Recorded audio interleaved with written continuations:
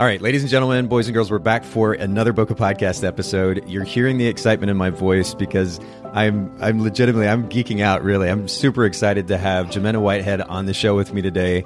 Jamenda, thank you for making time for all of us. Oh, no problem. This is an absolute honor for me, so thank you for allowing me to come on the podcast and share a little bit. So I'm excited. Well, no, it's our privilege, really. And I have to, of course, give context for our listeners. You and I, Jamenda, were having a conversation recently on Instagram, just DMing back and forth. And I didn't know, aside from being a photographer, and we're going to talk about your photography business, but you were actually involved in competitive bodybuilding for some time.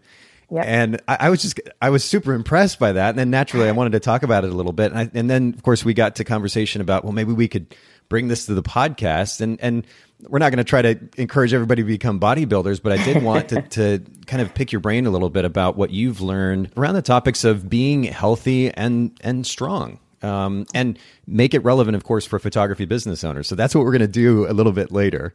Awesome. I really appreciate you coming on to do that. But let's actually start with your photography business. And for everybody listening in, you can actually see Jamenda's website. If you go over to jgracedphotography.com, and we'll link to this in the show notes, but it's just like it sounds. And same thing on Instagram. We'll also link to that. Talk to me a little bit about your brand position as a photographer. I know on your Instagram profile, it says Cleveland and Atlanta. Do you kind of move back and forth between those markets? Yeah, so I'm originally born and raised in Atlanta, Georgia. And then about 3 years ago, moved to Cleveland for work. And that's actually kind of when I decided to start my business. So I've kind of been, floating back and forth between there. And now with the pandemic being what it is, I'm actually in Atlanta for the time being. Okay. I'm just kind of working remote and waiting to see if they're going to have us go back, back into the office. So, but for the time being, yeah, I definitely, have clients in both Cleveland and Atlanta. So what type of work are you involved in addition to photography?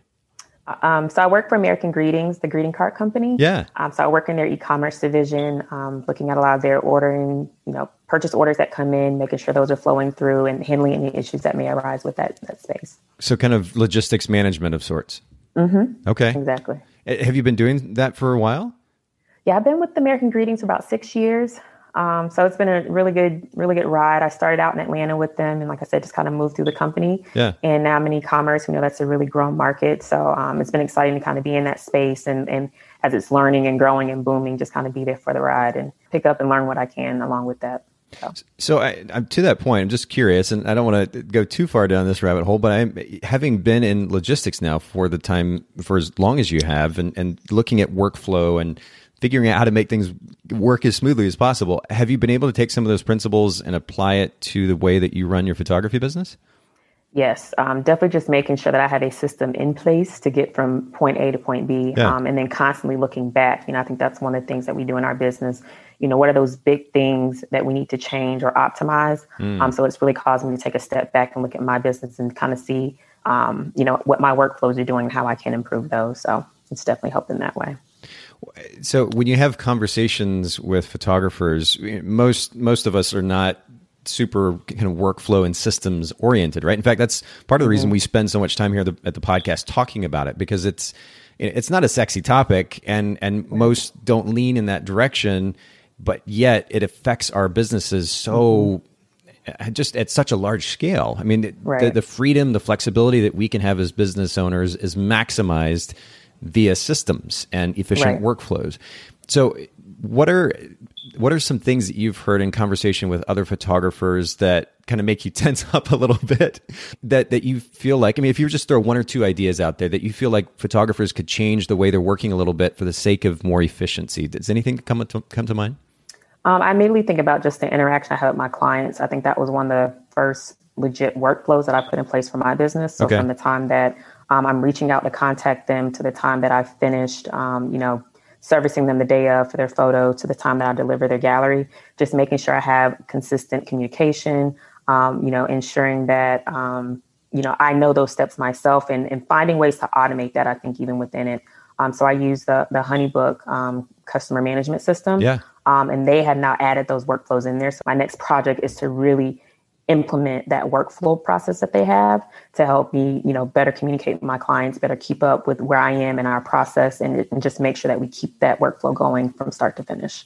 Okay, that's huge. And HoneyBook has come up a number of times on the show, and certainly from my experience, having looked at CRM options on the market, last time I did anyway, one of the things I loved about HoneyBook is its kind of simplicity and its user interface, because you can get, for example, and this is totally going to make me look like the ultimate nerd, but I've spent quite a bit of time, and I've mentioned this in the podcast, looking for kind of the ideal task and project management software previously. I've been using Todoist now. It's Todoist for years at this point. But you can spend time looking through all these options. And one of the things that is problematic, I think, at the end of the day, while these tools could potentially help you save time, the last thing you want is so many different moving parts that you just get lost in it. You can't just get the job done. And I love that HoneyBook seems to have kind of simplified the user interface, user experience toward that end. So that's a wonderful thing.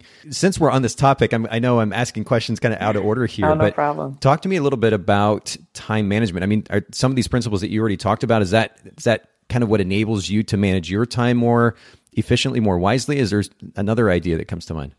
Yeah, so time blocking and my to-do list are my saving grace. When it comes to like my day-to-day, I have like checklists for work, then I have smaller checklists within that work checklist. And if I find my day kind of getting off track, I tend to just say, stop, let's make a checklist of the things we need to do right now. Like, what are those priorities? Okay. So I definitely live off that. And then time blocking has become really big for me recently. Just making sure that I am finishing my task within a certain time so I don't feel like I'm not wasting time, but maybe procrastinating or taking my time getting something done, knowing that I have to get stuff done, within a certain time period has really kind of helped me stay on track. And when I look back, I'm like, I got a lot done in those 2 hours, where normally it might take, the 5 or 6, because I'm just kind of, wasting my time, and I haven't really set up that time around, how long I have to do this particular project, how long it's going to take me, and then finishing it up. So I would say those two things are big for me. With that time blocking, I don't know about you, but I can at times get carried away with whatever the thing is that I'm working on. And then I find myself having spent, hours and hours on that thing, maybe in some cases. And then I get frustrated with myself after the fact, because I know that it took me away from working on the other tasks and other priorities that are also on my list. And I can't afford to do that. It's certainly not on a consistent basis, having my hands in so many different things. So have you had similar experiences? And to that end, what do those so-called cutoffs look like? Do you work in hour time blocks, couple hour time blocks? Right. So I actually have the opposite problem. I wish I could just stay on something like forever and ever. Okay. Mine is more so I might get distracted by something. So it might be the phone or somebody walking in, or I have an email come through. Yeah. And when I know it's like, hey, I have this particular thing that I have to get done within this time period, it helps me stay focused and so that I don't get distracted by those other things. And I'm typically working like an hour, 30 minute to an hour time blocks. Yes. But keeping those distractions away and having that time already set kind of helps me stay focused and get things done. Do you set up like a timer, or are you just looking at the clock? No, just kind of looking at the clock. Yeah. Because, and I give myself that grace. If I'm going a little bit over, that's okay, but I got the job done, and now I can move on to the next thing. So, it's worked pretty well. And definitely on the weekends, because I know, I don't know about everybody else, I like to kind of sleep in. So once I'm up, I'm like, all right, I have things I have to do within, these particular hour time blocks. So, and then with the to-do list or project manager or task manager, what software are you using for that? Or are you using piece of paper? Piece of paper. So I just have my pad there. And so every week I have, weekly things that always have to be done. So those immediately make the list. Then I have another list of things that might be in progress those kind of interchange in and out each week. Okay. And then at the bottom of that list, I might have like my big things is what I call it. Big things that I need to be just kind of being mindful of, monitoring, or there's somewhere in the process of maybe having specific tasks added to that other weekly list. And so I'm just kind of blocking out my task so that it's not one long list that I have to get done. Yes. And then with that, I can go in and kind of prioritize which ones need to be done, what needs to be followed up with.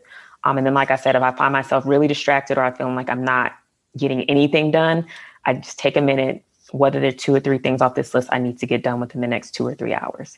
And that kind of helps recenter me, bring me back, and allows me to kind of focus on what I need to get done in that moment.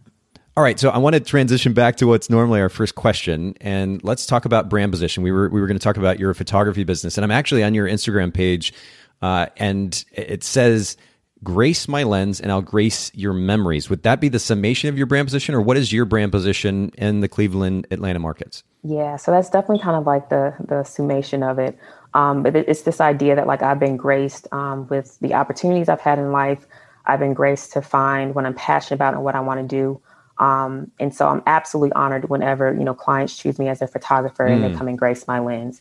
And then on the flip side of that, I want to give out a little bit of that grace, give that back in some way. And so I want that time that we spend together to be graced. So whether it's making you feel really comfortable in front of the lens or really hyping you up during that moment, while I'm having those, your photographs taken. Or it might just be finding some little way to give you something that you weren't expecting. As a way to kind of grace you and grace our time together. So, talk to me about that word grace, because my understanding of it, having come from a very religious background, it centers around religious concepts or religious principle. But is that the case in this scenario, or do you find the word, define the word in a little bit of a different way? Yep. No. So it's I guess it's pretty much the same. It's almost like a play on words. So I look at the word grace as something that a gift that you don't deserve, right? And so we're graced with photography. We may not have had it years ago. We have it now. It's a gift. We're graced with these memories and this time that we get to spend with other people that we might not otherwise get. And I consider myself to be in almost like a constant state of grace. Yes. So being able to give that back and have those interactions with other people is just my way of being able to, share what I've been given and give it back. So. That's an interesting, this could be a deep hole we could jump into, but just for the sake of conversation, I love, first of all, I have a lot of respect for your attitude as it relates to this idea of grace. You talk about grace as something that we don't deserve. And that having that kind of mindset in general, outside of basic human rights, I think our American culture has gotten, at least in years past, and I think even now in some ways, a little obsessed with this idea that kind of everything is a right. And I don't personally subscribe to that mentality. And I think part of what that enables for me is a certain amount of gratitude, an underlying gratitude for what I have. Certainly, as you were talking about, for the clients that I have the opportunity to work with. Is that kind of what you're getting at there? Yep. Just the idea of not taking any of this for granted. And it's definitely a gift that we get to do any of this, at a higher level. So.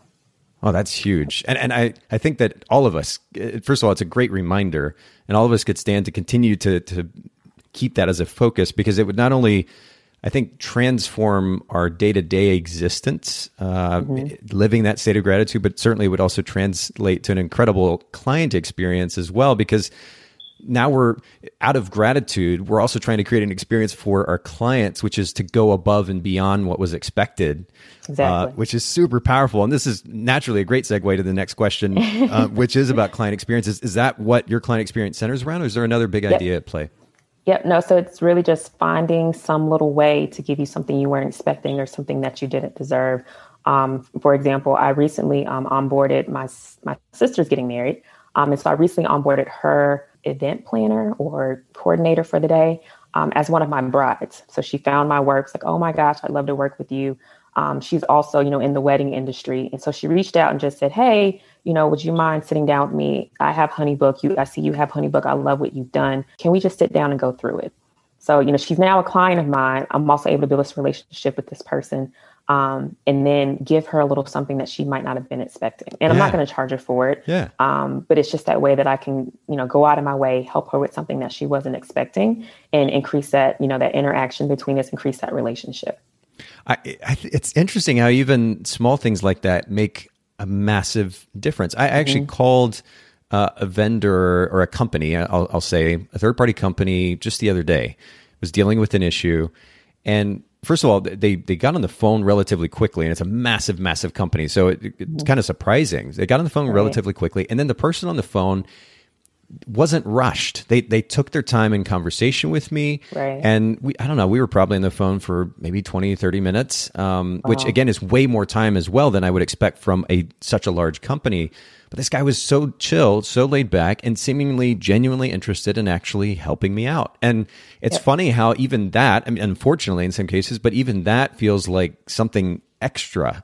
But I think it's also a good reminder too, in that if we are willing to do just go the slightly extra mile, Yep. it can make a massive difference in the customer experience. It's a little bit more than what they were expecting, but even that little more can just bring a smile to their face. Exactly. Yeah. And and I find it's never the same for every client. So, it may be a couple extra images here or just making you feel really special during our session there. But I'm constantly trying to look for those ways to do that where they might not be expecting it. That's cool. All right. Well, we're going to change gears here again and actually go back to time management, because I didn't follow up my question about time management with the question I ask a lot here on the podcast, which has to do with delegation or outsourcing. And, it's a funny thing, actually, for everybody listening in.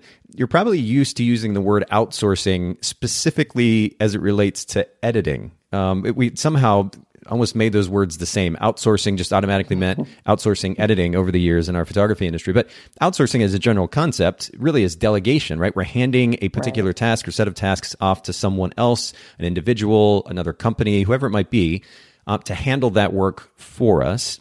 Is delegation a concept, a principle that you've implemented in your business, and have you had any success with it?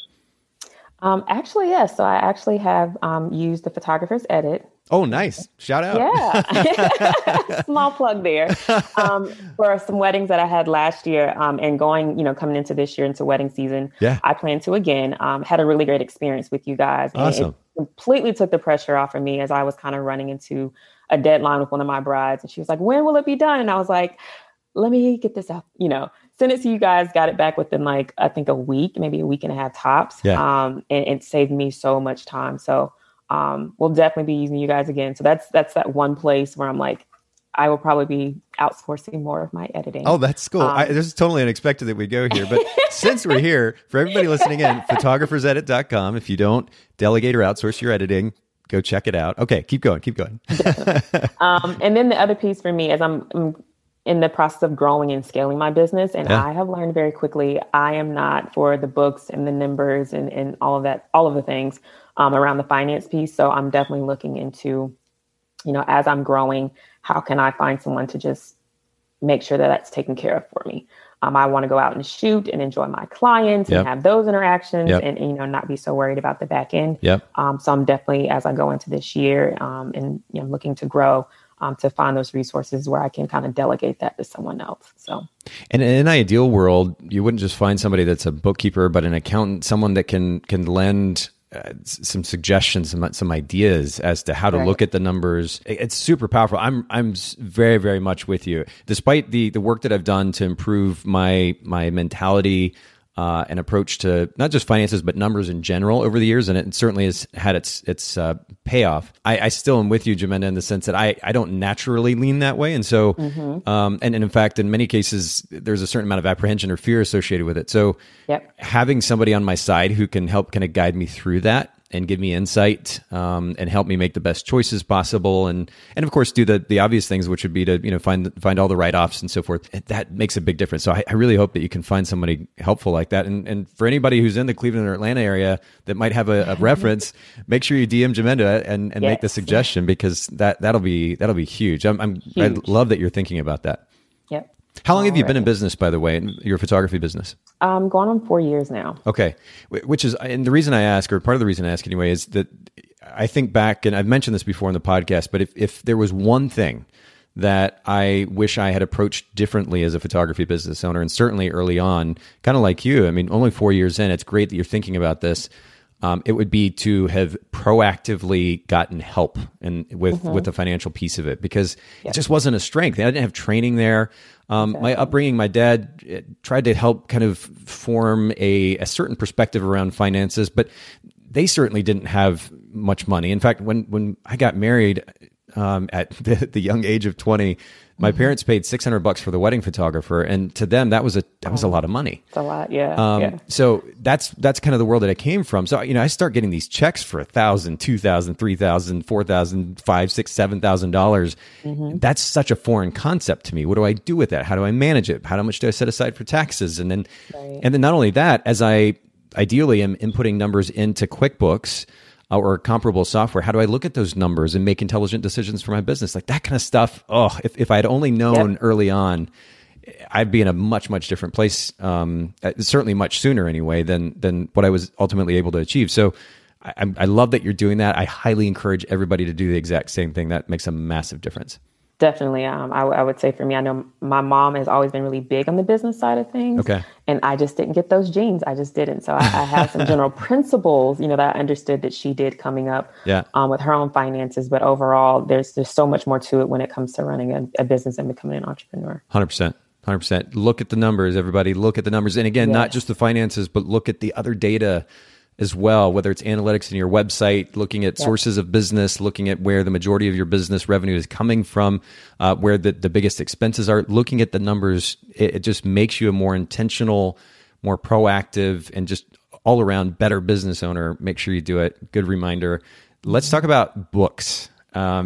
Is there an impactful business or self-help book that has made an impact?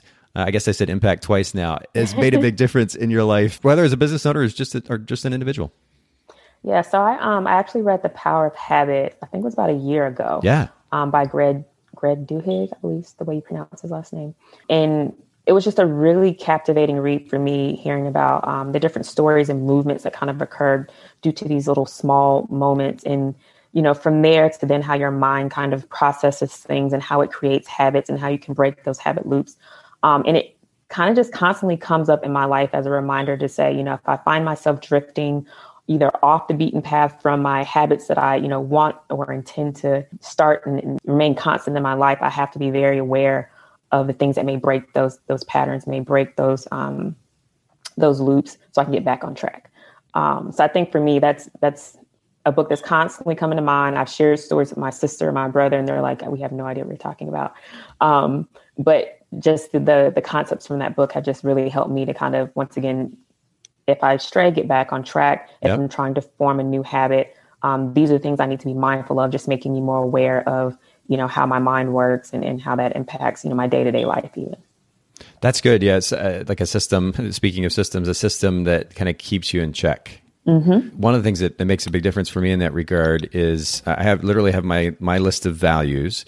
1, 2, 3, 4, 5, 6, 7, 8, 9. I should know that number by now, but 9 values on, I'm counting it here on the lock screen of my phone. And these are principles or ideas that I'm striving to live and exude and demonstrate in my life consistently. Mm-hmm. And that it's nice to just have that front and center all the time as a kind of a check and balance, like you're talking about. This book, for everybody listening, and we'll link to it in the show notes at bokehpodcast.com, The Power of Habit, by Charles Duhigg. It is a bit of an unusual name. It's hard to know exactly how maybe you pronounce it, but The Power of Habit, Why We Do What We Do in Life and Business. And that's an interesting one. I don't think that's been brought up on the show before. So we'll put that in the show notes for everybody. Yes, a good read. It was definitely, like I said, captivating. It wasn't just, do these things. Just a lot of really great stories about how things got started because of these small actions. Kind of all added up. Yep. So. Okay. Very cool. Yeah. We're going to link to that in the show notes. And by the way, for everybody listening in, if you go to Bokeh, bookshelf.com, there's a resource that Haley put together for us some time ago it's basically a collection of the most popular books that have been mentioned here on the podcast and coming up on close to 500 episodes. Make sure you go take advantage of that. If you're looking for a book, you can check out the one that Jamenda just mentioned. You can also go to bokehbookshelf.com and check out the most popular recommendations there as well. Let's get into our main focus today, which this title or the title for this episode is likely to be something like How to Build a Stronger, Healthier Body. Because, at the end of the day, most of us probably aren't going to try to be bodybuilders, but I still have to say, and I don't remember exactly the words that I used in response, but when you first told me and then shared a picture, like it was a stage picture. In fact, I posted it to my stories today of you competing as a bodybuilder. I was like, my word. I was so impressed and then kind of intrigued and also excited ultimately to be able to have this conversation on the podcast. But I want to make it clear for everybody listening in, we're not setting some kind of expectation that everybody has to be a bodybuilder today. What I did want to do is pick Jamenda's mind and wisdom and experience and understand a little bit better what it means to be stronger, to be healthier as photography business owners for the sake of our business and ultimately the longevity of our personal lives as well. So before we get into the details, the nitty gritty, talk to me, Jamenda, about how you even got into bodybuilding in the first place. Yeah, so I was a former college athlete. I played Division III basketball at Agnes Scott College. And After graduating, I miss that competitiveness. I miss working for a goal, having practice and just working on that skill or thing that, I was going after. So I tried a couple things. I think me and my siblings, we started going roller skating. So I did that for a while. No real goal in mind. You just kind of go roller skate. And then from there, got into Muay Thai. So I trained for about 3 years. Yeah, really enjoyed it. Like just learning the art and being able to practice the skills and then, get into sparring. And I eventually, wanted to actually have like a Muay Thai fight or a kickboxing fight. Yeah. Unfortunately, I'm about 5 feet and maybe 20 pounds too light for most of the people who were getting matches at that time. So I could never get a kickboxing fight. Okay. So then I was like, I need something else. I couldn't work towards that ultimate goal in Muay Thai. And then I was introduced to one of my brother's friends. And I've always kind of worked out, been in the weight room, had some general, fitness, I think pretty much throughout my life. And so one of my brother's friends was over at the house one day. He saw me, I saw him. We were like, "Oh, you look like you work out." He was like, "Yeah, I do." He goes, "Hey, come to the gym, come train with me and my coach." So I was like, okay. I'm thinking, people go not hang out at the gym, but you go meet people, you work out a little bit and that's it. Yeah. Well, he told his coach about me. So when I got in there that next week, we immediately started talking about, I heard you want to do a show. Do you want to, you want to do this bodybuilding show? There's one coming up. And I immediately jumped on the opportunity. Really? To really just kind of push myself to that next level and see what I could do. And there was a new goal set. And I think that was what I've been missing, was having something that I could work for and having this end goal that I could really like compete and work towards every day. So my next question was going to be about the motivation behind, pushing yourself. I personally love extremes, and I tend to function in that way, and sometimes to my detriment. But yeah, I think it also, the flip side of that, it also enables me to push beyond, at least I would hope so, beyond the so-called average or status quo. My motivations come from a certain place, but what the underlying motivation for you in this case was that desire for competition in the end? Yeah. So the desire for competition. And then once I got into it, seeing my body change and grow and get stronger, it made me want to chase that next goal, whether it was the rep count or the weight or, seeing, how chiseled I could get my body to look, coming into that show. And I tell people all the time, I've talked to other people who compete or just, work out for anything. I'm cheering you on because it is so cool to see your body change. And I'm always telling people, I know we're not, saying everybody needs to be a bodybuilder. Sure. But I think everybody should make it to the stage at least once, just to take your body, like you said, through the extreme to see what you can really do. Because it really is about, pushing your mind and pushing your body to that next step. So. Yes. Okay. But this is a beautiful segue to my next question, because again, while I very much agree with you and on a very similar page, I know that not everyone is, and our culture certainly isn't.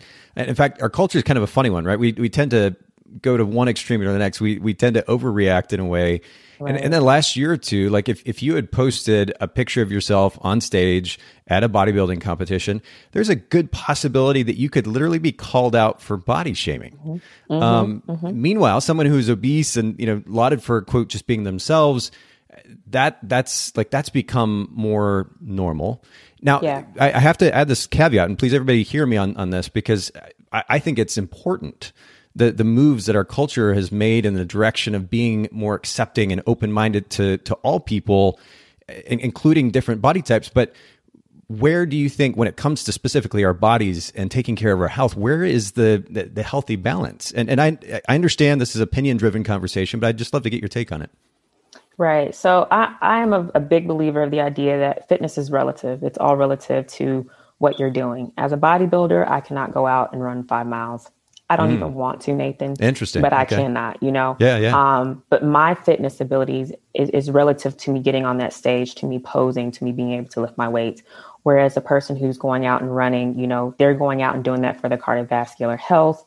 They're running it so that they can increase their mile times, that type of thing. Yeah. Whereas a swimmer might be totally different. So that fitness is relative. And it's more so about finding what works for you when it comes to being fit. So that's kind of the way that I look at it.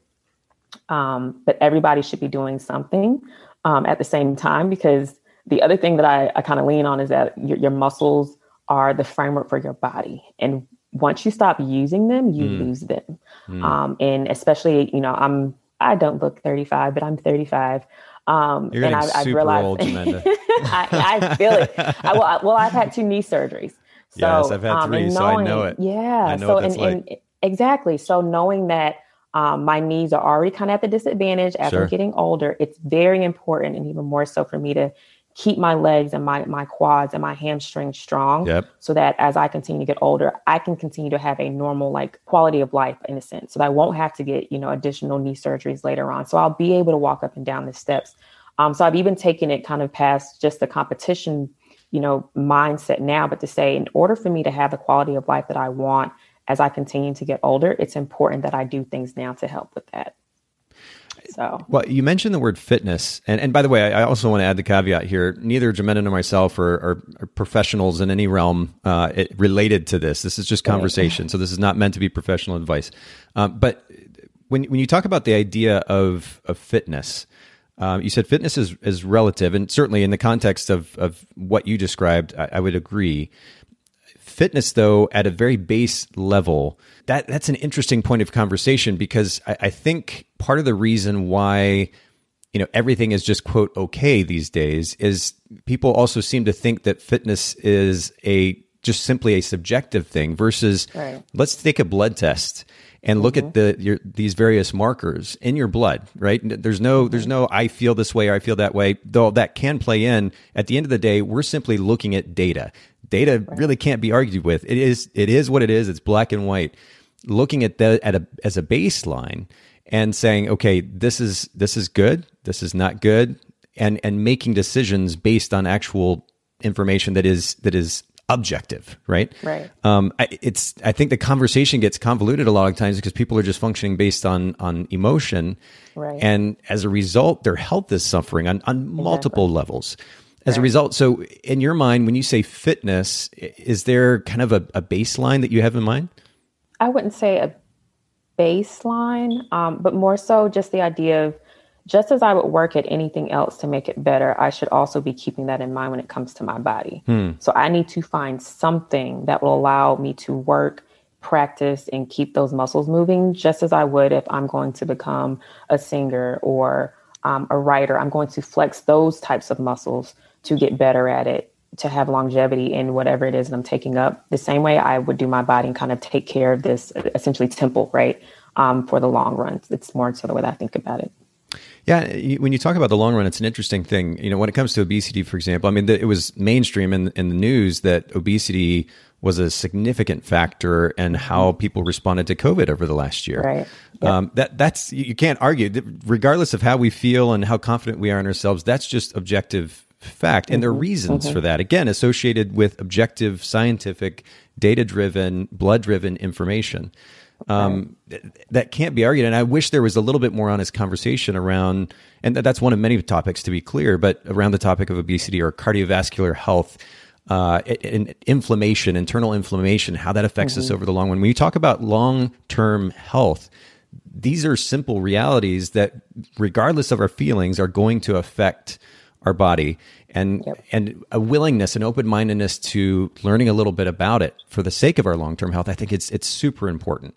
I don't want to stand on that soapbox too long, but I feel like it's good, again, for the sake of conversation in our culture, acceptance, open-mindedness. It's good that we, in some ways anyway, that we've kind of gone to the other extreme, but now I feel like we need to come back to a little bit healthier balance, and let's have some honest conversation. It's not, saying, hey, anybody listening out there need to do these certain things for the sake of your long-term, not just health, not just existence, but actually a happy existence over the long run. Here are certain things that you need to do. And it's not a hit on you as an individual or a person. It's just, hey, here's how your body functions. And if you keep doing these things, this is what's going to happen. I hope that we all become a little bit more open-minded. We're able to set our egos aside and be open to that, because it will make a difference. I'll leave it at that, Jamenda. We won't keep going that direction. But talk to me about this, because I know that you competed in bodybuilding for a little bit. You're no longer doing that. What does a workout routine look like for you now as a photographer? Oh, it's been great the past few months, actually, due to the pandemic. So because I've been back in Atlanta, I've been able to kind of pick back up with my coach and work out with him. So I'm in the gym with him. I'm about 4 days a week now, strictly just lifting. And then on the weekends, I try to get in maybe 1 or 2 days of cardio, no more than maybe 30 minutes a session. But already within the past, I've been with him maybe the last 2 months. I've seen my body, we call it muscle memory, and my muscle memory has kind of kicked in, and I've definitely trimmed down a little bit more. Sure. The muscles are definitely like a little bit more prominent than they were before. So it's been absolutely great kind of getting back in there and working with him. And, as I've worked with him, I've learned even more as he's constantly flipping our workout program. That's cool.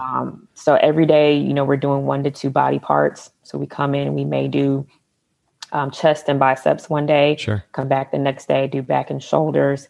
But he's going to be flipping either the reps that we're using, the weight that we're using time under tension methods, or, we have to rep and max out. So he's always doing different things to kind of keep our minds guessing, which is something that it's great if you're working out by yourself, but I think sometimes it's very easy to get into the mode of, I'm just going to do these 3 sets for this many reps, just like I did yesterday. And your body quickly adapts to that and doesn't change. Interesting. Whereas I've been back with my coach now for 2 months, and because he's stressed my mind, stressed my body a little bit more than I've been able to, since, I really haven't been competing, I've immediately been able to see the changes in my body because of the different types of stressors that he's put on it in the weight room. So I have absolutely loved it. It's been my a bit of a, not a sacred space, but I guess a bit of that's my time. Like I look forward to going to the gym every day. I make that time. That's part of that time blocking schedule. I'm shutting down from work,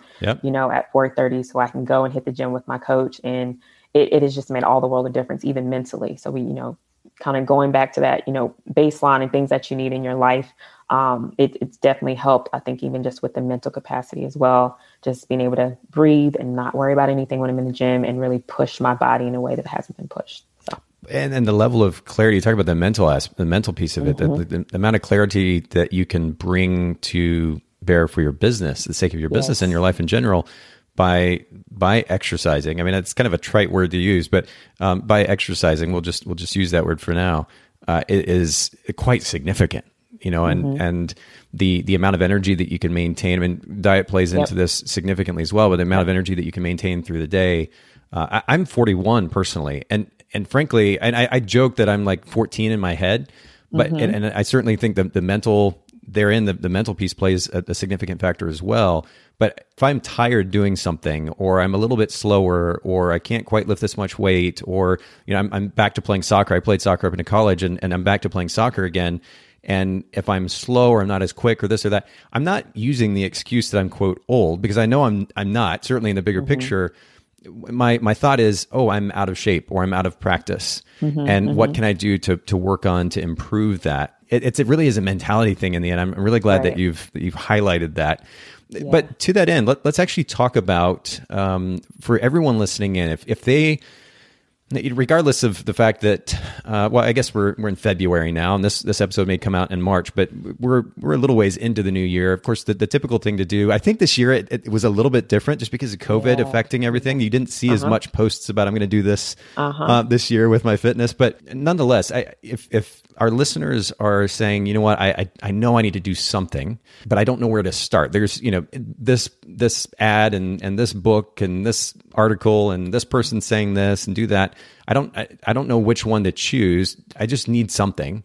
I'd love to maybe give our listeners a potential solution. And again, to reiterate what we said earlier, neither of us are professionals in this realm. We're just having conversation here, but a suggestion, an idea. What would the top 5 exercises that you'd recommend somebody do at least 3 times a week to get healthier, to get stronger, to build up cardiovascular strength? So the basics, and I think at some point we've all seen them or done them, in gym class or something like that. But starting out, thinking about lower body, squats and lunges. You don't need any equipment. You can use your body weight.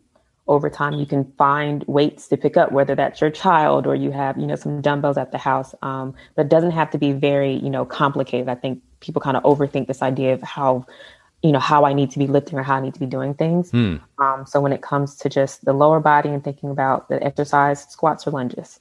Okay. So squats, let's start there. And I'm pretty sure there are kind of different takes on this, but as far as how low you go down, and this, as you pointed out, doesn't have to even be with weights. In fact, having done reps before without weight, I know this can be a super effective exercise. How far do you actually recommend going down to begin with? 90 degrees. So it's the 90-degree mark. All right. Yep. So if you have like a little stool or chair, you can, and even if, you can start above there. If you're not there yet, you could use your chair and just kind of stand right in front of the chair, squat down to your butt, just kind of hits the pad or hits the seat of the chair and stand back up. So it's a starting point. But it's something that your muscles maybe haven't done in a while or haven't done consistently for reps. Sure. So you're going to stress that muscle, right? And then from there, if you can get down to 90, so constantly trying to work your mind to get to that next point or that next goal, or to stress it in a different way. Where your quads are basically level with the ground. Now, is there a reason that you wouldn't go past that? Is there potential for injury with your knees, or what's the thought process there? Yeah, so I think you have to think about your body. So I know for me, we've had knee surgery, Nathan. Yes. I'm probably not going past 90. I probably could. But flexibility wise, it's never been something for me that I would do. Sure. So I think a lot of it's also going to depend on your flexibility, and how low you can go. I know some people who go, your butt all the way down to the ground and then they can sit in that position. That's not me. So whatever you're comfortable at, if it's just, hitting the seat of that seat, or if it's, being able to get down to 90 degrees, I think you're doing good if you can get to that point. Okay. And then lunges, talk to me about that, what that motion looks like, especially for somebody who isn't familiar. Gotcha. So with the lunge, you can kind of start out with your feet shoulder width apart. Okay. And then you're going to take, let's say, your right leg, and you're just going to step out in front of just take a step right out in front, and then lower your back knee. Okay. And that's basically like the lunge motion. And from there, you can either, you're now down in that lunge position. You can bring your back foot up to meet your front foot. So that's coming out of the lunge motion. And then continue that movement with the left foot in front now and dropping the back knee. We call that more of like a walking lunge. Yeah. It is. It's almost like an exaggerated walk, right? Like a drastically exaggerated walk. Exactly. Or you could, take that first step out, drop the back knee, come back up, and then just drop that knee back down. And what that's going to do, it's going to stress that quad on the right knee a little bit more. Yes. So you're getting just that pump in that one leg. So we call them walking lunges or stationary lunges. You can even alternate that, where you lunge out with your right leg and then push back, then lunge out with your left leg and push back, just to kind of, once again, different ways that you can do the same movement, but your mind is going to have to adjust each time. So, and that's, I think, one of the biggest principles that my coach uses and that I use is just constantly trying to find ways to trick your mind so your body doesn't adapt and you continue maintaining, growing, or, just kind of staying fit when it comes to those movements.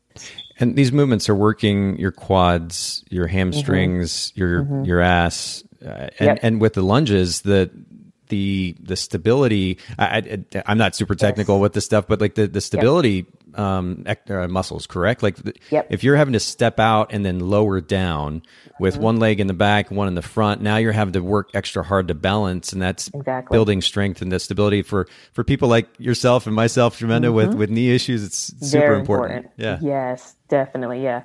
So anything you can do to work your legs one at a time will definitely help as well, because you're always going to kind of be off balance. So one leg is always going to be dominant and the other one won't. So if you can find a way to do those lunges alternating, it definitely helps in that way. Okay, cool. This is great already. All right, so lower body, squats, lunges. By the way, for those who are listening and kind of taking notes and putting together a plan for themselves, do you recommend a certain number of repetitions to begin with? And I guess maybe just to add to that question, how would you recommend our listeners kind of, gradually scale upward after they get that start? Yep. So I would typically start out with maybe 3 sets of total lunges. And in each of those sets, you're going to have maybe 10 to 15 reps. Okay. So simple 10 enough. To 15. Yep. I love simple it. enough.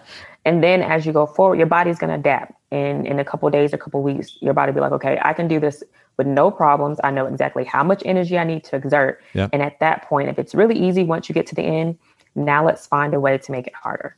Whether that's instead of alternating my legs, I'm going to do all the lunges on my right leg first. Then I'm going to switch that up, all the lunges on the left leg next. Yep. Or I'm going to do the walking lunges, walk all the way down, walk all the way back. Or maybe I'm going to add weight. So I can still do the alternating lunges. Now I may just add 5 to 10 pound dumbbells in each hand and do the weight that way. Or I'm going to hold my kit and do, so there's different ways to take that one motion and find ways to keep your mind guessing how you're going to do it, how you're going to execute it, so we can continue to grow and adapt. Perfect. Okay, this is so good. All right, so we started with lower body, squats, lunges. What's next? What comes next? So then, push-ups.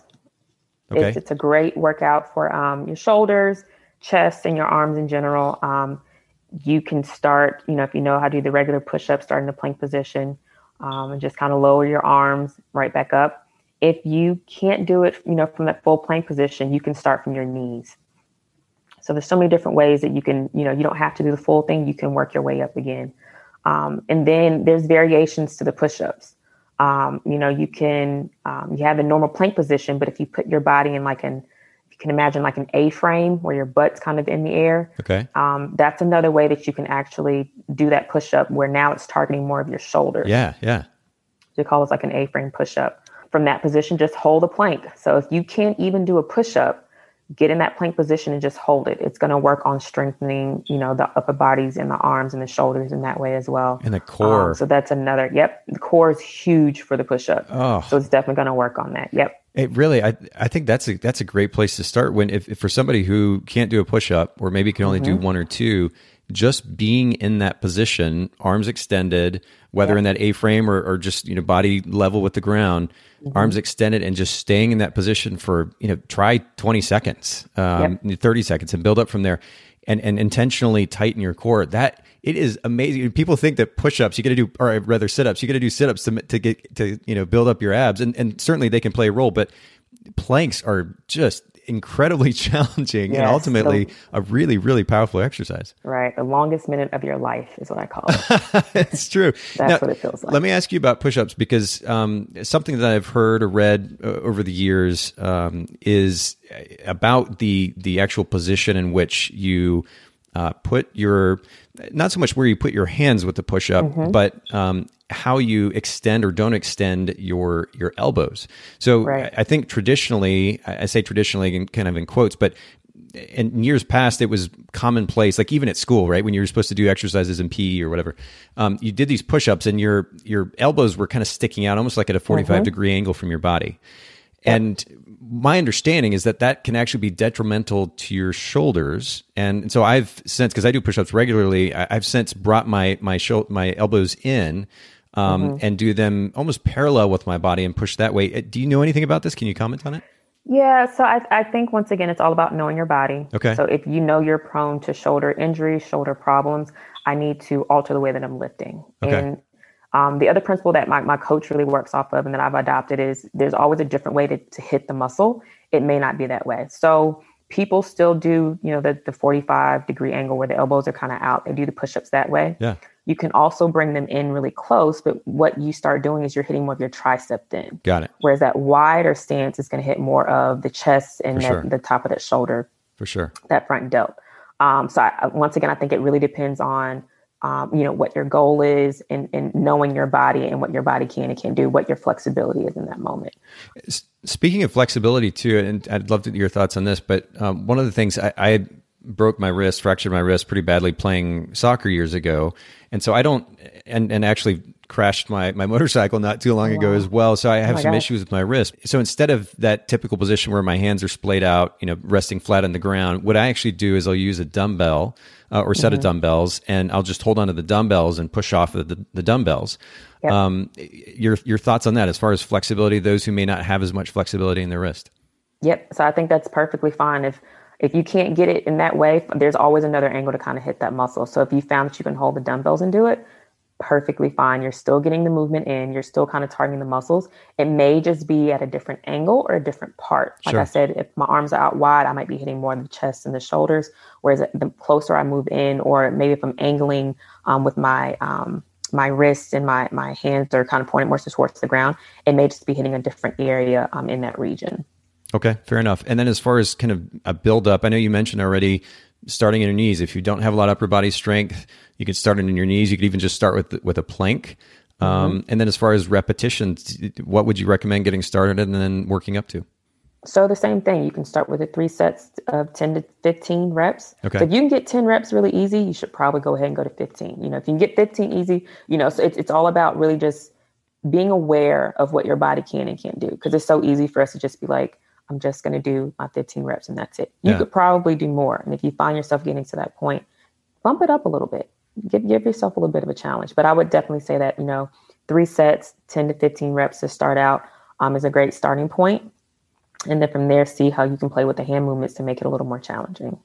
And speaking of, I know that it's easy doing a push-up to kind of bounce, right? Like you let yourself down, you just kind of bounce off the bottom and come back up, and moving really quickly like that. I feel like maybe the push-up is compromised slightly. Do you recommend a particular, like a second or two down and up, or how do you approach it? I think it just depends on what your goal is in that moment. So if you're just trying to get the push-ups in, if you need to bounce to start, that's a good starting point. Okay. But then as you get better at it, that's yet another way that you can kind of play with how challenging it's going to be. So instead of just allowing myself to bounce over time, I may lower, push up, and then on a 2-second count, lower myself back down. Or I don't let my chest touch the floor on the way down. That's another thing. If I need to push up and then come all the way back down. So there's just so many different ways to kind of play with the movement itself to make it work for you. But the important thing is that you keep kind of building on it. So I'd say for me, I'm going to have like a pretty steady tempo where I'm just kind of, I'm up and then I'm down and then I'm up and then I'm down. Sure. Whereas my coach might come in and say, I want a 2-second hold at the count. Nice. I mean, at the top of the movement. Yep. Before you come down, It's interesting. And again, I relatively limited knowledge, more of a hobbyist than anything. But one of the things that I heard when it comes to developing strength that plays a significant factor in it is time under contraction, right? So the amount of time that we're spending with that muscle actually contracted or working. And to that point, it is like, for example, you take something like a pull-up. I know that they're challenging. They can be, certainly with lots of reps. But when I see those who are in CrossFit doing kipping pull-ups where they're just kind of bouncing up and down, I'm like, man, it would be really interesting to me to see these same people do anywhere close to the same number of reps, but with a strict pull-up. And we can take it a step further. And something that I used to do is to do like a 5-second count up and 5-second count down. And you may only get 5 reps in, or you may only get 10 reps in. But if you're doing that 5 seconds up, 5 seconds down, it is an incredible workout when you just take a little bit longer to do it. Yep. So many different ways to do it. It's all kind of based on what your goal is. Okay, so we've got lower body, squats, lunges, upper body, push-ups. What's the next exercise? I would say just, sit-ups or crunches. So working that core area, very important. You kind of hit it a little bit when you're doing the push-up movement with that plank position, but just really targeting that core area, because it's going to not only support your abs and the front side of your body, but also your back. So anything you can do there. So sit-ups are a great way to do that, as well as crunches. So if you can't do the full sit-up, you can bring your knees up and just kind of bring your elbows to touch your knees to start. If you can do the full sit-up, laying completely out flat, and you can use your arms to help raise you up to get into that, to sit all the way up and then back. And then as you progress, you can just, use your core to help get you up as those muscles begin, getting better and stronger. Are there advantages to a sit-up versus a crunch? How would you compare those two? Right. So I'd say the sit-up is going to work more of all of your abdominal muscles. Yeah. Whereas the crunch tends to a lot of times only work like the top muscles. So once again, that progression, if you can start with the crunches, then you can progress to the sit-up and get more of that. If you can't do the full sit-up, you're like, I want to do the crunches, I want to hit my lower abs as well, you can always do things like leg raises. That's another good one to just kind of hit those lower ab muscles there, where you're just laying on the floor, raise your legs up, not too high, maybe a foot or two off the ground. And then you can kind of keep it there and do like a little flutter, or just raise them up and down to kind of hit those lower abs. Yep. You can get that nice little, those muscles on kind of the lower abdomen that are almost like a V shape. You start to do some leg raises and get those muscles built up. It's pretty wild, actually. Right. Yeah. Okay. So we've got lower body squats, lunges, upper body push-ups, sit-ups, and crunches. I know that you're going to share 5 different exercises. What's that 5th exercise? So I'd say the 5th one would be tricep dips. Okay. Once again, you don't need any equipment. All you need is a chair, the side of your coffee table, your bed. And basically what you're going to do there is you're going to stand in front of your chair, for example, and place the palms of your hand on the seat of the chair. So you're facing away from the chair, out from the chair, and just have your palms there. And then you'll just lower yourself down using your arms and more specifically your triceps. And you're dipping down and then you're just pushing yourself back up in that chair to perform the tricep dip motion. Now, for somebody that, again, has flexibility issues with their wrists, is there an alternative that gets you kind of comparable results? Yeah, so you can try different hand placements on the chair, whatever option you're using. So for me, especially, I have weaker wrists, so I don't like to always do it sometimes right behind me, but I might put my wrist out to the side if I can to hold on to the side of the chair versus right in front as another way to do it. You could also take a dumbbell and take it over your head, kind of behind you, and kind of bend at the elbow and just kind of raise it back up there. And that's going to hit that tricep muscle as well. Cool. So, now, simple exercises. But no, this is great. I mean, and here's the thing. Simply, I mean, I know you know this, Jemina, but for everybody listening in, and especially those who are like, I'm not good at getting in there consistently, and then here I am, however many years later, and I've just kind of let myself go. What makes all the difference in the world for pretty much anything in life, at least that's how what I've learned thus far in my 41 years here in the world, is that small things consistently make a massive difference. So if you can show up and do these 5 exercises, which I would venture would take all of 20 minutes to do, but you do it consistently, that and as I suggested earlier, 3 times a week, give your body a break in between, like for a day in between. It's amazing the results that can come from doing something that seems simple as long as you show up and do it consistently. That makes all the difference in the world. That consistency is absolutely huge, definitely. Now, talk to us briefly, if you will, about cardio, because while there may be some cardiovascular benefit doing some of these exercises, your heart rate starts to go up. Do you recommend a certain amount of cardio, and if so, what type? Yeah. So to be absolutely honest with you, Nathan, I do not like cardio, but it is necessary. Sure. So I would say, again, 2-3 days a week, if you can, and 30 minutes of the cardio of your choice, is what I'm going to stress there, because, if I go out and I have to run for 30 minutes outside, I'm not going to want to do it again the next day. Sure. So I really stress that it's about finding, the type of cardio that you like. Whether that's, I used to do Zumba, loved Zumba. It was great cardio. Or that, maybe a dance class, or just going for that walk for 30 minutes. Sure. Right now, I love to do like the elliptical that they have at Planet Fitness. That's like my favorite cardio machine right now. That's so funny, because that's the same for me too, because it's low impact. Yes. I love the one that they had at Planet Fitness. Also, not only does it allow you, of course, to track the amount of time that you're on there, but you can also look at the power output, the wattage.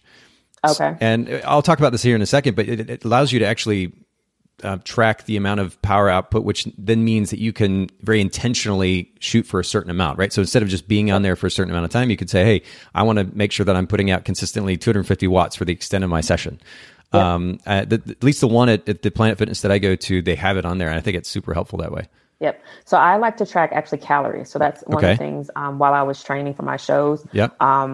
I might start out, my coach might have me starting out saying do 30 minutes of cardio, but by the time that I'm finished and leading into my show date, I need to burn a certain amount of calories. Got it. And there's many different fitness gadgets that you can use to do it. Personally, I find I just want to use the machine that I'm on. Okay. And you can kind of set your weight and things like that to kind of help it track a little closer. But so you use the watts, I use the calories to kind of burn that way as well. So 300 calories is a great starting point. A good workout. Yeah. Roughly 30 minutes, maybe a little bit more, if you're pushing yourself well enough. Yeah. It's funny. There is this particular calorie number, for whatever reason, 294, because I do a 20-minute session. Okay. And I actually do high intensity interval training. You're pushing it. Yeah. Yeah. So I'm doing a 4-minute warm up, just kind of easy pace, or even medium pace. And then at the 4-minute mark for 30 seconds, go hard. And then from 4:30 to the 6-minute mark, it's back to that kind of moderate pace again. And then I repeated it again, 6, 8, 10, 12, 14, 16, 18, and I'm done at the 20-minute mark. And 294 is kind of the spot that I end up landing on, or close to that, pretty consistently. But during the hard intervals, because I know I'm going to get tired, right? And it'd be easy for me to kind of cave a little bit, not quite push as hard on the hard interval. So that's where the wattage meter, that power output meter, helps me because it holds me at kind of a baseline. I know, hey, I need to shoot for a minimum of 400 watts output on that hard interval. And that way I'm pushing myself hard enough. Because if you're going to do interval training, it's interesting. There have been, I think, a number of studies actually over time that have shown the benefits of interval training where you can get comparable or even better, not only cardiovascular, but muscular results, hormonal benefit even from doing shorter, higher intensity interval sessions versus the cardio. Yes. There are certain benefits there. And I love efficiency. So I'm like, yeah, heck yeah, I'm going to do the 20-minute session. I'm going to push myself. I'm going to get the results. And I usually do that now at least 3 to 4 times a week is what I shoot for. But that makes a big difference. The other thing that I want to throw out there, and I'd love to get your take on this, I love kettlebell swings. And the cool thing about kettlebell swings, for anybody who doesn't know what a kettlebell is, it's basically a big weight with a loop of a handle.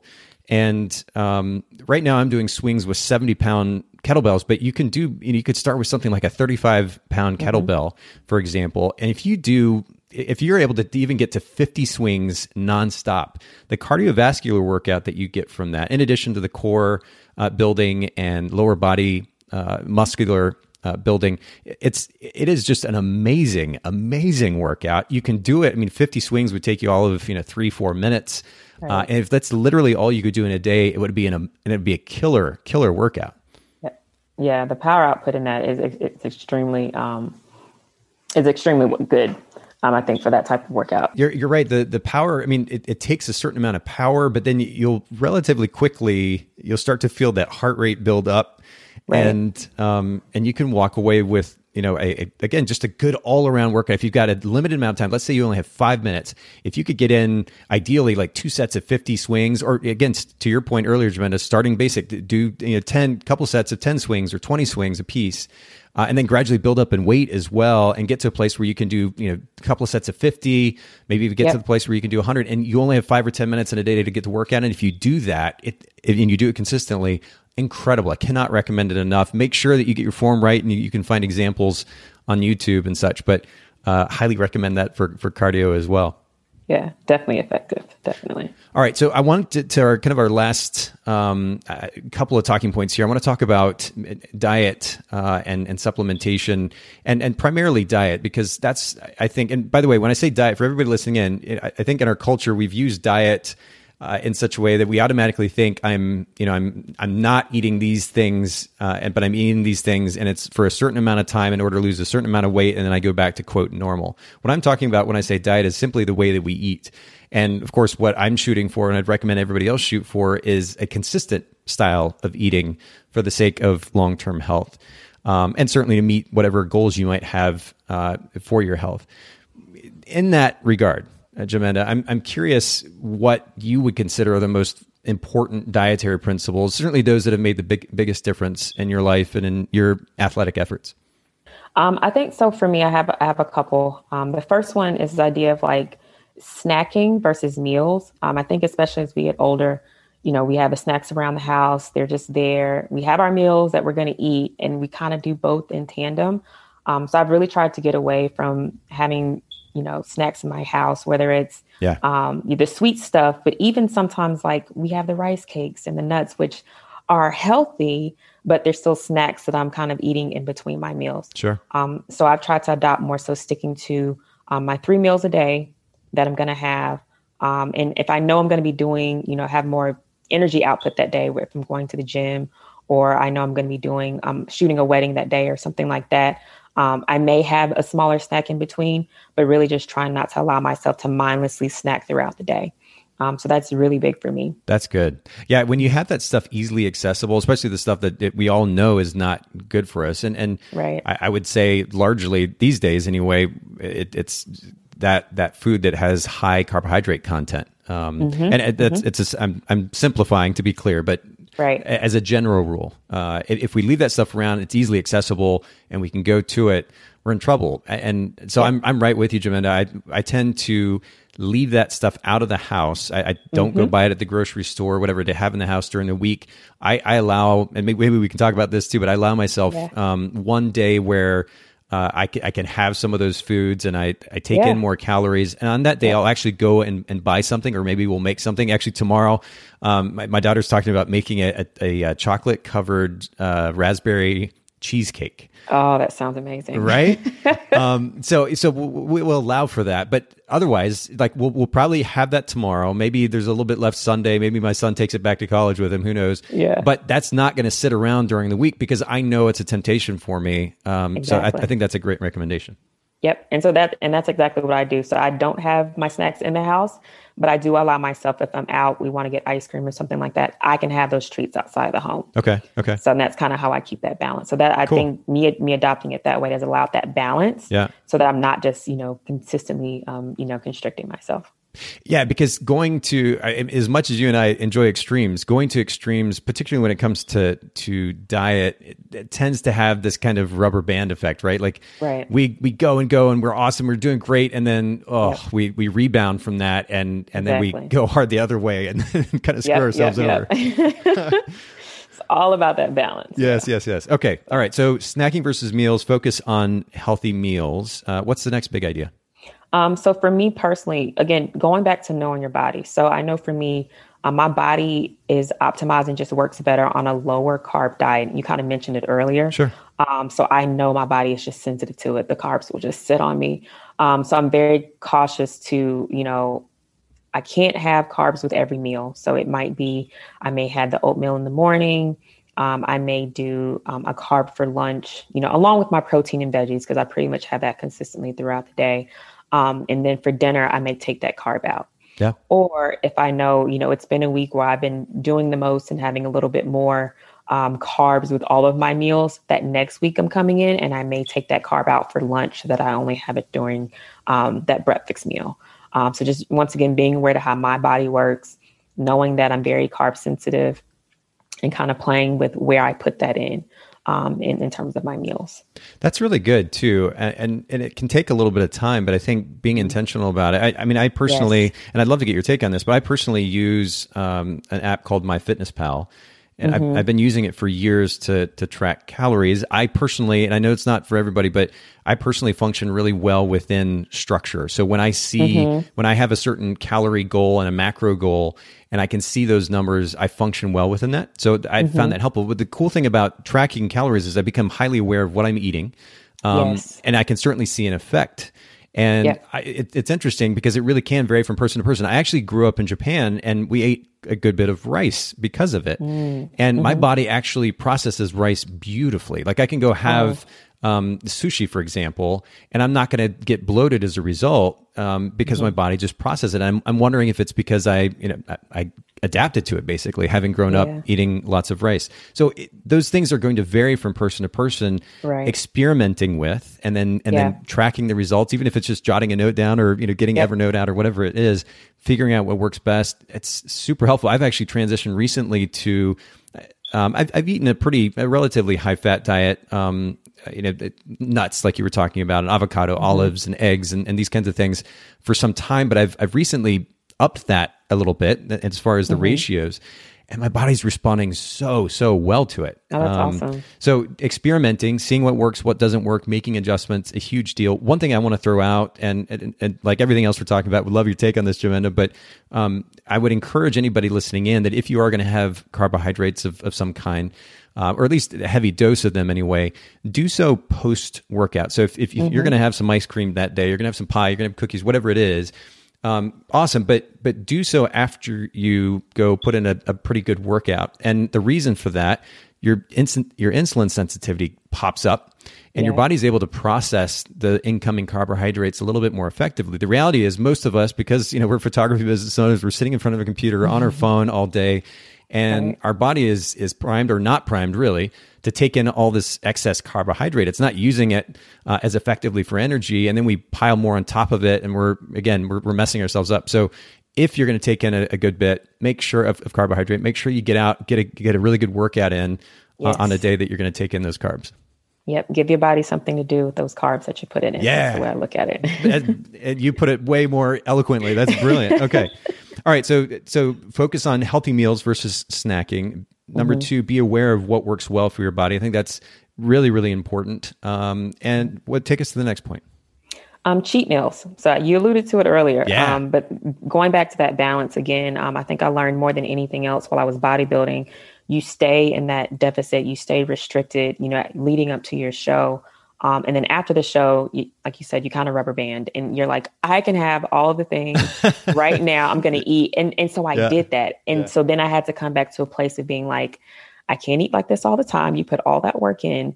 Now let's find that balance. So on the weekends, I do allow myself that grace to go and have the pizza, the ice cream, the things that I like, knowing that I'm going to put that work back in. Now, if I know that I haven't been working out as consistently or something, has messed my schedule up, so I'm not in that same flow, I may restrict the types and ways that I have that cheat meal. So it may be a cheat day, a cheat meal, or just a cheat thing that I have. So there's different ways to kind of think about it in that space. Yeah. But just kind of giving yourself that grace to have that little something to kind of keep you going so you don't always feel so restricted.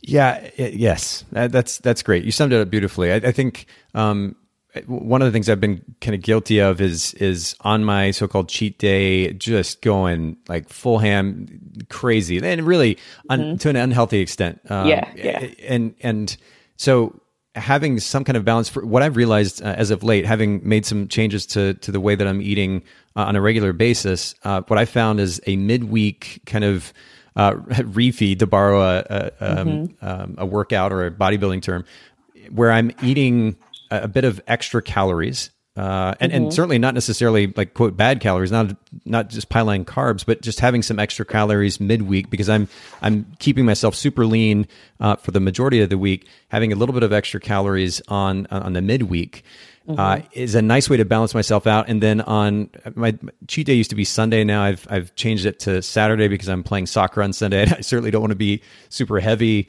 or eating a really heavy meal late in the day on Sunday. So Saturday becomes that day. I can go a little crazy on Saturday, but that's a kind of a good way to balance it out through the week. And it's not just one day. Do you follow the Rock on Instagram at all? I might. I feel like his posts may have gotten lost in my timeline. Okay, sure. But yeah. Well, the reason I ask is he has these brilliant. I mean, we all know how jacked The Rock is, but he does these cheat meals and just like goes. They're insane. It's great, like piles of sushi and then like a plate of cookies with peanut butter and all this. I mean, it's hilarious and I love it all at the same time. Yeah, it's really great to watch people do that. I cannot. If I have that day, I need to be in the gym the next 3 days straight doing all the cardio, to try and burn that off. So I am completely envious of people who can take in that much. But I think over time, because he's gotten his body up to a certain extent, his metabolism just knows what to do with it. Yep. So he's so lucky. All right. So cheat meals. What's the next big idea or principle? I think the other part is hydration. So being very aware of how much water I'm intaking a day and just staying on top of that on a consistent basis is really huge, especially after I've had those cheat meals. Having that water there to kind of flush my system out it is really important. And then just in general, hydration, people really take for granted, I think, how much water you need per day. I know when I'm training for a show, I'm getting in maybe a gallon. If I'm not training for a show, I try to get in at least, a half gallon, at least 4 to 6, if it's just, the regular bottles of water. I'm trying to get that in throughout the day just to make sure I'm keeping my system flushed, I'm staying hydrated, and I'm supporting my overall health. So I'm really curious about this because this is again how much of a nerd I am about this stuff, but not very long ago, I actually searched on Google a couple of times, something to the effect of why do bodybuilders drink so much water? Because you go to the gym and you'll see them literally with the gallon jugs. Yeah. I guess at a super, super basic level, I understand the significance of hydration. If for no other reason, then it, to your point, it helps keep our body flushed, our digestive system running. Outside of that, though, what is the significance of so much water, especially in the context of kind of building muscle? Yeah, so it's funny you mentioned that, the bodybuilders and their jugs. The other reason they do that is there's a couple different types of practices that people use leading into their bodybuilding shows to help their bodies look more conditioned, more ripped, more muscular in a sense. Okay. So one of those is water loading leading up to a show. And so you're intaking all this water, and maybe a week before your show, you start decreasing that amount. And what it does is your body, first off, putting that much water in your body is going to feel attacked in a sense. It's going to go into protective mode. And it's going to start flushing it out. Okay.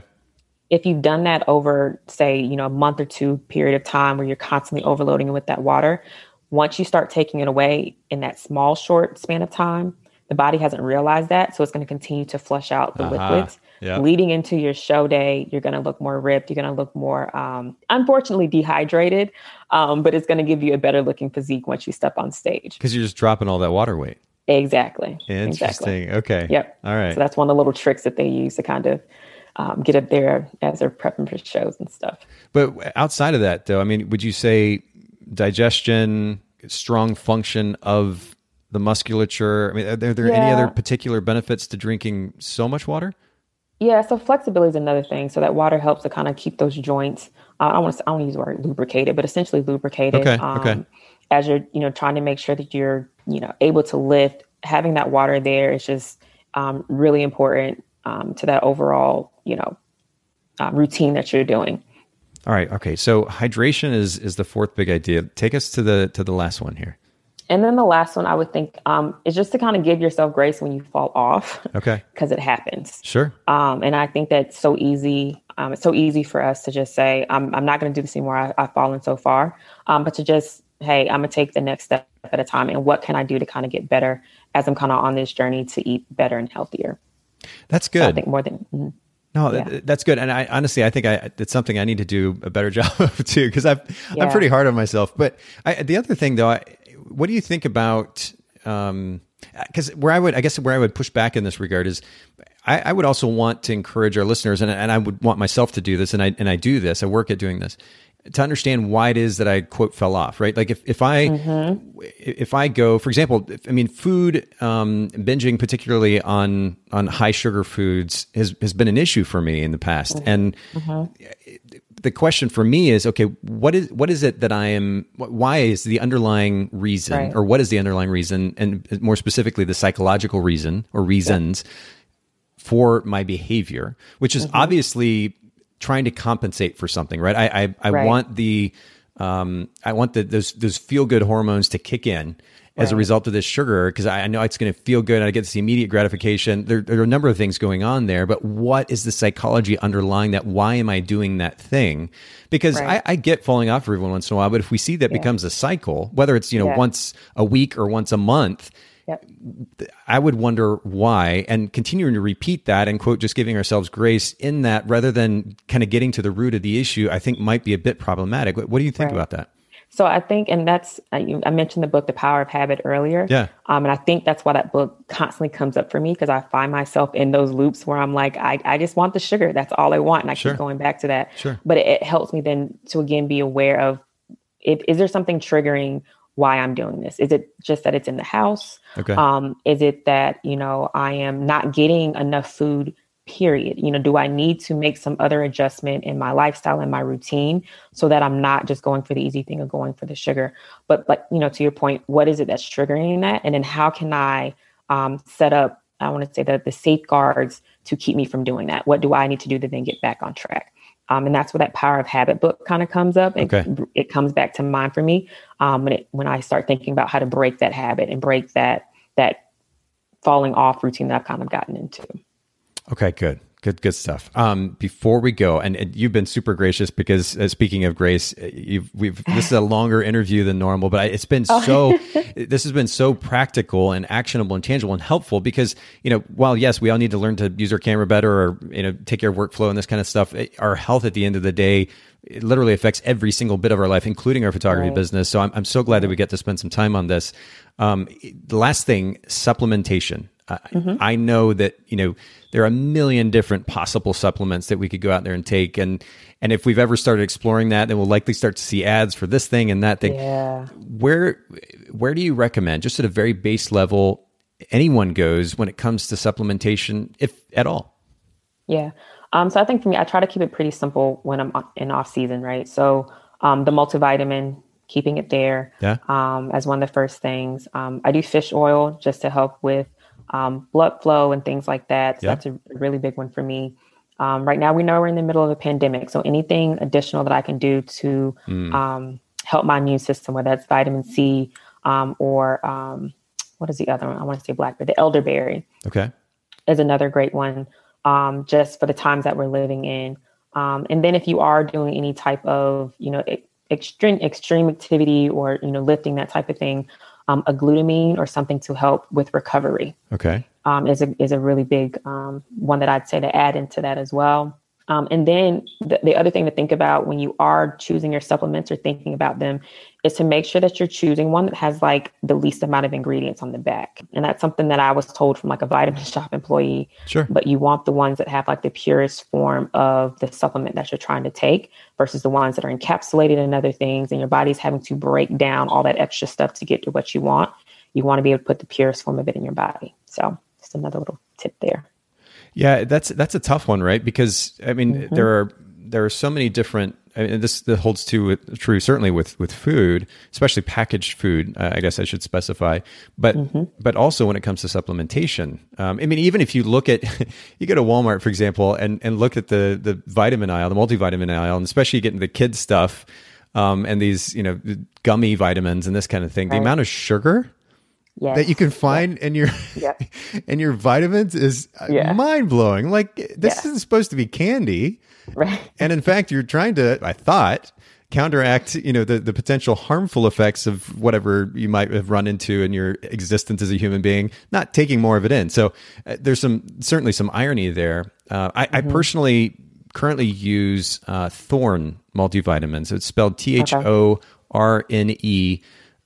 .com. It seems, and of course, there's only so much we can know, but it seems at the end of the day, based on what I've seen, heard, read, that Thorne is a reputable company as far as the efficacy, their processes when it comes to developing this vitamin. And so, if I was going to recommend one to anyone, especially a multivitamin, because you're taking in a broad kind of spectrum of supplements all at once.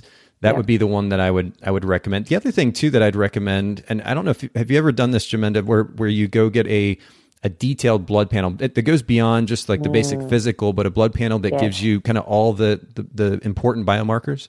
Yep. So I've never done that before, but I definitely think it's helpful. Once again, just in the vein of knowing your body, knowing what you're deficient of and what you need, I definitely recommend it as well. So I think that's a good point.